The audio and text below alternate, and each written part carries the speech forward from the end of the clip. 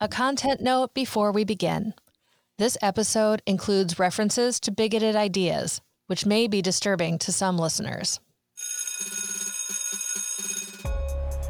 This is Schooling Bigotry, a limited series from Western State Center about the roles we can all play in defending democracy and confronting hate within our education system. I'm your co-host, Adrienne Vandervalk. And in this, part 1, we're exploring the question of why bigoted groups deliberately target schools and the impact on young people, educators, and all of us, really. To help get us started, here's our other host, Ray Page. Hi, Ray. Hi, Adrienne. So Ray and I are both fellows at Western State Center, and we met when you became a Confronting White Nationalism in Schools toolkit trainer. Is that right? Right. For the benefit of our listeners, can you explain what that means? Yeah, it basically means I train schools on what to do if they see evidence of organized bigotry.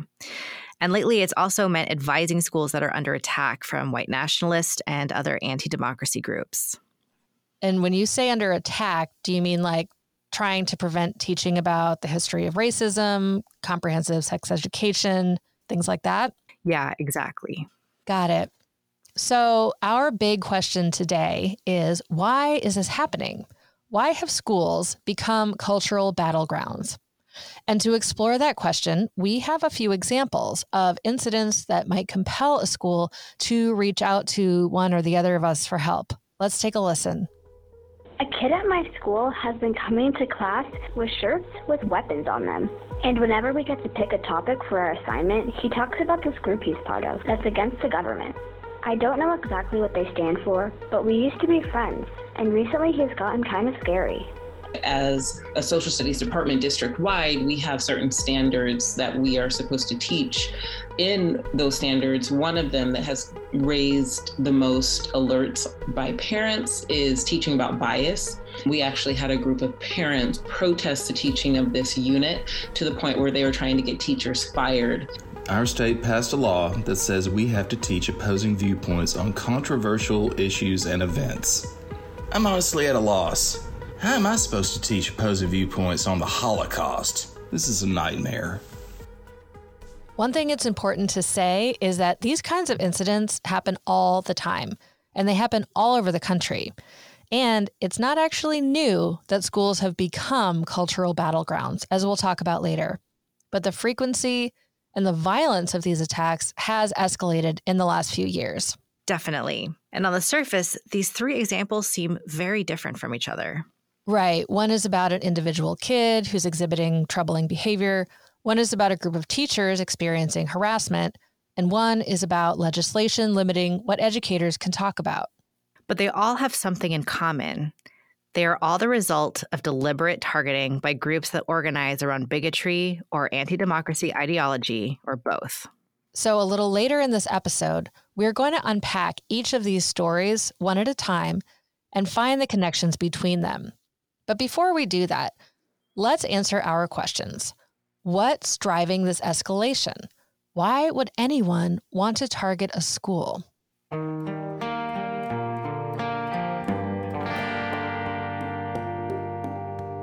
To help us answer this, we turn to one of the authors of the Confronting White Nationalism in Schools toolkit, and an expert in how to strengthen communities against the rising threat of white nationalism and anti-democracy organizing.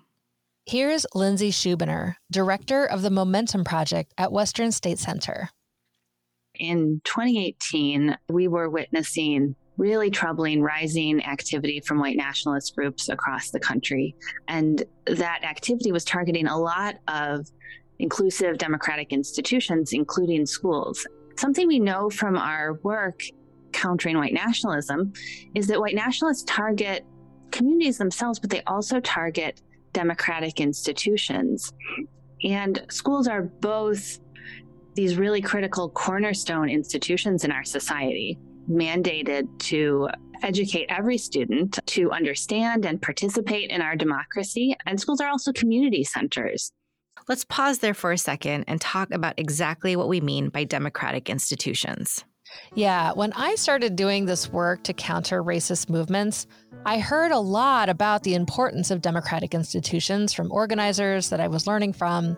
but I didn't really get it. This was a while ago, before the insurrection, before Trump won the presidency, and I mainly thought about democracy as voting or community organizing.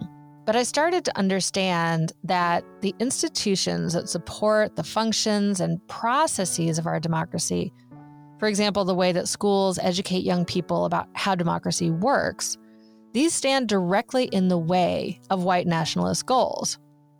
Because to get rid of the people that white nationalists don't think should be part of our country's future, they have to get rid of democracy altogether.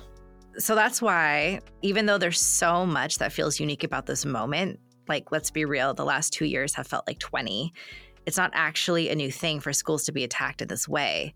Schools were battlegrounds during other moments in history when our country experienced significant changes, like during the civil rights movement. What we're experiencing now actually has a lot of parallels with that history. Exactly. So, for example, after Brown versus Board of Education, when schools became legally desegregated, we saw a proliferation of private schools opening, and many public schools, actually, especially in the South, were renamed for Confederate generals to send a hostile message to African American students and families. And we're seeing that now with the backlash to gender-neutral language and teaching about race in schools. Institutions take steps forward to expand rights for a population that has been underserved, and there's almost always a backlash. And schools would not be targets if they weren't powerful. They help define who has access to opportunities in life. They determine what young people learn about this country. And they are important centers for community life. Schools provide meals and meeting places. People vote there. They can even serve as shelters in extreme weather conditions. That's one part of the story of why white nationalists target schools. But what about the kid we heard about earlier who had become involved in a militia group of some kind? Where does he fit in? Here's Lindsay again. We also know that white nationalist groups specifically seek to target and recruit young people, and the impact that that has on the educational experience of all students, and particularly students who are Black, Indigenous, people of color, girls, queer students, people in groups that are often targeted by white nationalists. But they're also targeting young people for recruitment and to spread their bigotry and build political power by doing that. And that's something that has certainly a really troubling impact on those young people who are targeted for recruitment, but also on the entire community and the schools that they're a part of, and the ability of those schools to fulfill one of their core functions and maintain an equitable and inclusive and safe learning environment for all students. So 2 things stand out for me from what Lindsay is saying. One, the kid who was talking about guns at school and really invested in this militia group is being targeted as a base building strategy by white nationalists. These groups need members if they want to build power. Right. And political power is their goal. As Western State Center Senior Advisor Eric Ward often says, it's not just about promoting hate, it's about seizing the state. The second thing is when violent or hateful ideas find a home within the school through recruitment, it taxes the educators and weakens the school community. In this case especially, not only is this young person being encouraged to espouse bigoted ideas, but he's also glorifying guns, which is a serious school safety issue. This is another reason I tell every educator I know to download the toolkit. Every step a school can take toward countering the influence of white nationalism also helps strengthen their ability to serve all students and keep everyone safer.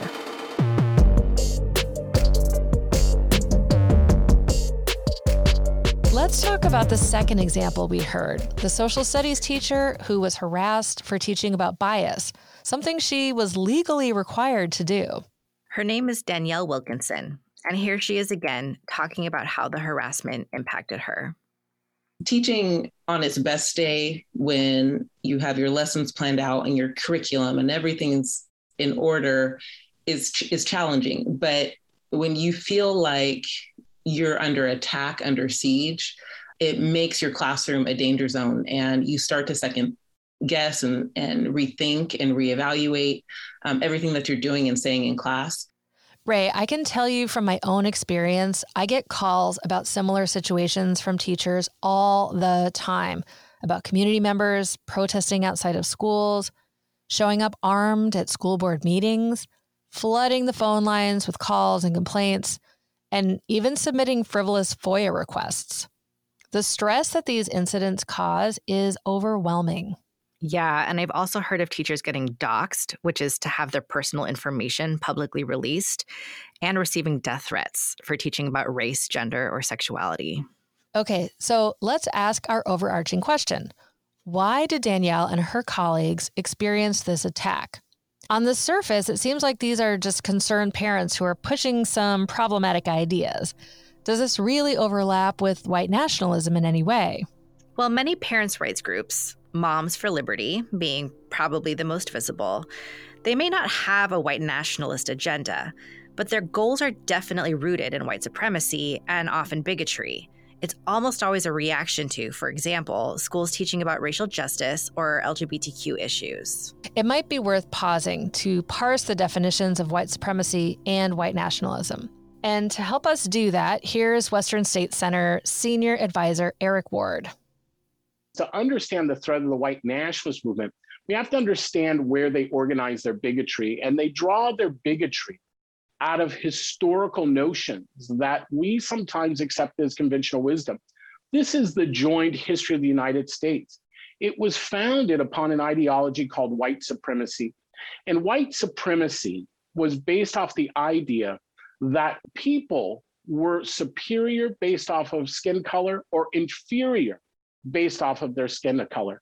No other qualification except skin color. That was the concept of white supremacy and white superiority in this country.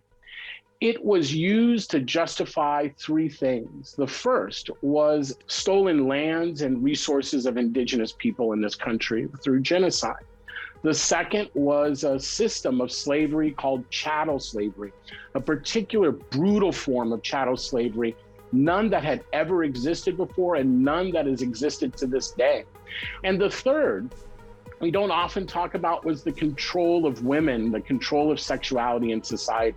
It was these three things, based off of convincing people that they were superior just off their skin color, that allowed the formation of the society, and in fact, built much of the economics of the society. It is why the United States is such a huge economic power. That's part of our history. Along comes the civil rights movement in 1965. And it challenges white supremacy as the rule of law. And it successfully defeats white supremacy as the rule of law. I'm not saying white supremacy doesn't exist anymore. What I'm saying is now it is contested terrain. And this is where white nationalism begins to take root.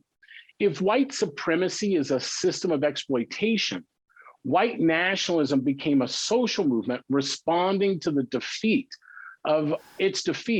to the civil rights movement of the 1960s. It was never going to allow that it lost to Black people. Folks could only see Black people as inferior. They simply weren't going to say, well, I guess I was wrong about that. So they constructed a new narrative. They borrowed from the protocols of the learned elders of Zion, an anti-Semitic false narrative that had been used to justify the Holocaust and pogroms in Europe for decades. Borrowing from that, they constructed their own narrative. They didn't lose to Black people. They lost to a nefarious Jewish conspiracy that sought to enslave white people and to destroy the white race. White nationalism became about ethnic cleansing, the removal of people of color and Jews from the United States altogether. The white nationalist movement doesn't seek to take us back to that system of exploitation. What it seeks to do is to engage in ethnic cleansing. That's the difference between white nationalism and white supremacy. So white supremacy permeates government systems and institutions globally. And people don't need to be ideologically committed to white supremacy for it to continue to operate. White nationalism, on the other hand, is a social movement with explicit political goals. White nationalism often overlaps other anti-democracy movements that don't necessarily have the same agenda, but may use many of the same tactics and in some cases, coordinate efforts. Okay, so then where do these parents' rights groups come into play? I was on Instagram the other day and saw a post from an account that I follow, which educates parents on child sexual abuse prevention. The purpose of the post was to clarify the true definition of grooming, since so many parents were writing in confused by the application of the term in relation to drag storytime events or other all-ages LGBTQ spaces. The post was quickly flooded with vitriolic comments from a bunch of parents, mostly moms, opposing drag storytime events and instruction on gender identity in K-12 schools. What began as a simple educational post spiraled into a barrage of bigoted comments until the creator had to turn them off. And this was just weeks after the targeted massacre at Club Q in Colorado Springs. It's striking to me that some parents and parents groups align themselves with movements that use such violent rhetoric and even commit acts of mass violence in the name of keeping their children safe. We've seen this at a couple of drag story hours between parents' rights groups and the Proud Boys, for example. Are these parents' rights groups trying to establish an all-white ethno-state? Probably not, but they are upholding white and male and cisgender supremacy by trying to limit what schools and libraries can teach. And they're creating hostile environments for those who want anti-bias curriculum and inclusive school communities, and they're threatening the core mission of schools. We're fortunate to have access to researchers at Western State Center who have followed the money trail. They tell us that these groups have financial ties to ultra-conservative think tanks that oppose public education at a fundamental level, in large part because public schools are so important to the goal of achieving a truly inclusive democratic society. Yeah, and that's not to say schools have ever done this perfectly. Most of the teachers I know could tell you 10 ways that they'd like to make their schools safer learning environments for all students. But this targeting of schools is an explicit effort to return to a time when schools were segregated and Black and brown kids were deliberately underserved to limit their economic and social opportunities. And it's also not a coincidence that this backlash exploded immediately after the summer of 2020, when the U.S. went through an unprecedented moment of cross-racial solidarity with Black-led movements after the police murders of George Floyd and Breonna Taylor. In September, right after the uprisings, then President Trump banned diversity trainings for federal employees. And since then, teachers, schools, and districts have been fending off intensifying attacks on anti-racist and inclusive books and curriculum. Here's a quick timeline from Education Week of how we got where we are now. During the first legislative session after the summer of 2020, 3 states passed the first quote-unquote divisive concepts laws that ban teachers from teaching about racism or sexism in a way that might make students feel guilty or uncomfortable. A few months later, in August 2021, teachers across the country who showed support for racial justice began to lose their jobs and experience backlash. March of 2022, the Florida legislature passed the Don't Say Gay bill that restricts LGBTQ students and teachers from discussing their identities in the classroom. Meanwhile, parent attacks on schools coalesced around banning books about racial justice and LGBTQ topics, placing school libraries as their target. These battles around books and curricula escalated throughout 2022. They fueled hundreds of school board races across the country, and about half of candidates endorsed by Moms for Liberty won their races. And countless teachers, administrators, librarians, superintendents, and other stakeholders have been driven out of schools. Let's talk more about the consequences of these attacks, because there are many. We heard earlier from Danielle about how unsettling these are for teachers. Many schools are backing away from teaching books that promote greater understanding of people's lived experiences, like This Book is Gay, or accurate history education, like the 1619 Project about the history of American slavery. And I know from talking to dozens of teachers of color, as well as queer and trans teachers, that they often feel unsafe at work. Another consequence I think it's important to talk about is the ability of schools to educate young people about democracy itself. After the 2016 election, I was working for an organization that surveyed educators and asked them how the polarized political climate was affecting them. Half the educators who responded said that they were hesitating or had been told not to teach about the election at all because the polarization in their classrooms was so intense. Wow. So if I had a student in high school, they would likely experience one presidential election during those 4 years, the years that lead up to their eligibility to vote. And you're saying they might not end up learning about elections at all? That's right. So not only is this polarized climate preventing students from having representation and accurate history instruction, it's interfering with civics education as well. This sounds really scary. I'm thinking about all the examples from history when schools have come under attack in this way as a step on the path to authoritarian leadership. Controlling schools is an incredibly powerful way to control the hearts and minds of a population. So that leads to our next example, actually. We now have civic and political leaders who are pushing legislation saying educators in certain grades can no longer teach LGBTQ topics or issues, or that if they teach the Holocaust, they would also have to teach Holocaust denial. These are ideas that used to be unthinkable. But they're important because a lot of anti-democracy groups have political goals that are not only motivated by racism. They are also misogynist, homophobic, and anti-Semitic. And so why are these ideas now driving mainstream politics? Yeah, it's not really accurate to refer to these ideas as extremist anymore. One thing we haven't talked about is the role of conspiracy theories in spreading anti-democracy and bigoted ideas. We saw this with the completely false conspiratorial rhetoric that fueled the Stop the Steal efforts and ultimately the insurrection on January 6th. The Great Replacement is another conspiracy theory that you hear about on mainstream news channels on any given night. It was one of the ideas that drove the mass killing spree in Buffalo that targeted Black shoppers at a grocery store in May of 2022. The premise of the bigoted Great Replacement theory is that there is a plot amongst global elites to eradicate white Christian people. In some versions of this story, Democrats are manipulating immigration laws to tip the scales in their own favor. I'm hearing global elites, and it reminds me that so many conspiracy theories are basically recycled versions of centuries-old anti-Semitic tropes, which again is why the idea that we would in any way be teaching kids to minimize or deny the Holocaust is absolutely terrifying. Well, politicians wouldn't be pushing these ideas if they weren't powerful, right? Yeah, there has definitely been a deliberate effort to tap into fears that a minority of families and voters hold around these issues. But when we scratch the surface, all evidence points to efforts to undermine the power and core functions of our schools. To tell us more about conspiracy theories, here's Eric Ward again.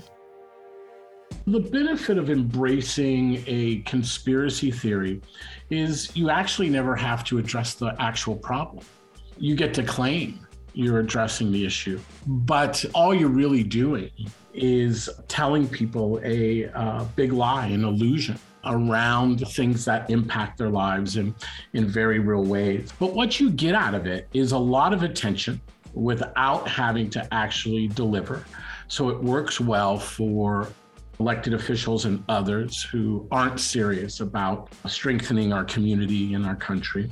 But you also get a distraction. People get drawn into a story rather than drawn into solution. Conspiracy theory actually distract people by weaving this never-ending story about if you just somehow learn this truth, right? Everything will change. But the truth is that change comes from hard work. It comes from talking to your neighbors to build real solutions. Okay, so we found the connections between these three examples. We've answered the question of why groups would choose to target schools and the young people who attend them. And we've looked at the consequences of this targeting. Now what? Yeah, I know it sounds bleak, but there's actually a lot to feel hopeful about and a lot of reasons to take action. In part 2 of this series, we're going to talk specifically about what individual listeners can do and how we can all work together to strengthen our schools against these threats. The hope lies in finding other people who believe in the power and the value of schools, people like Danielle and her colleagues. Take a listen to what happened next at her school. So we actually got together across grade levels as a social studies department and discussed what was going on, shared our thoughts, shared our feelings, shared what was going on in our individual classrooms.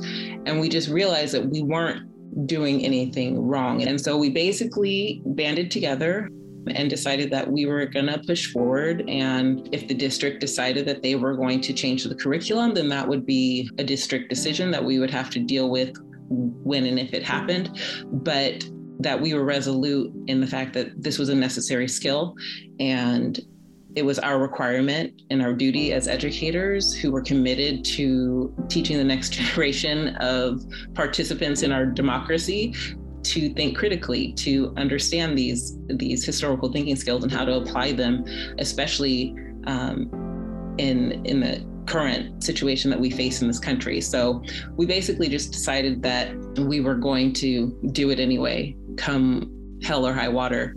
You have to be convicted that you are doing what's right for you and for your students. And if that is the place that you're coming from, then there's nothing more that you can do. So stay the course, figure out where you feel comfortable, and do the right thing. Keep doing the good work. And I think it'll eventually play out to our advantage if we do it the right way. Join us for part 2 in this series, where we're going to dive into specific things you can do as an individual and in collaboration to defend democracy in your school community. We'll take a closer look at the tactics used by different bigoted groups and the many ways we can fight against them. Schooling Bigotry was produced by Western State Center, with sound engineering by Jack Straw Cultural Center and Square Lightning Communications and Design. To download the Confronting White Nationalism in Schools toolkit, visit westernstatecenter.org/schools. And if you have an experience you'd like to share with our team, you can send us an email at info@wscpdx.org. Thank you for listening. Until next time.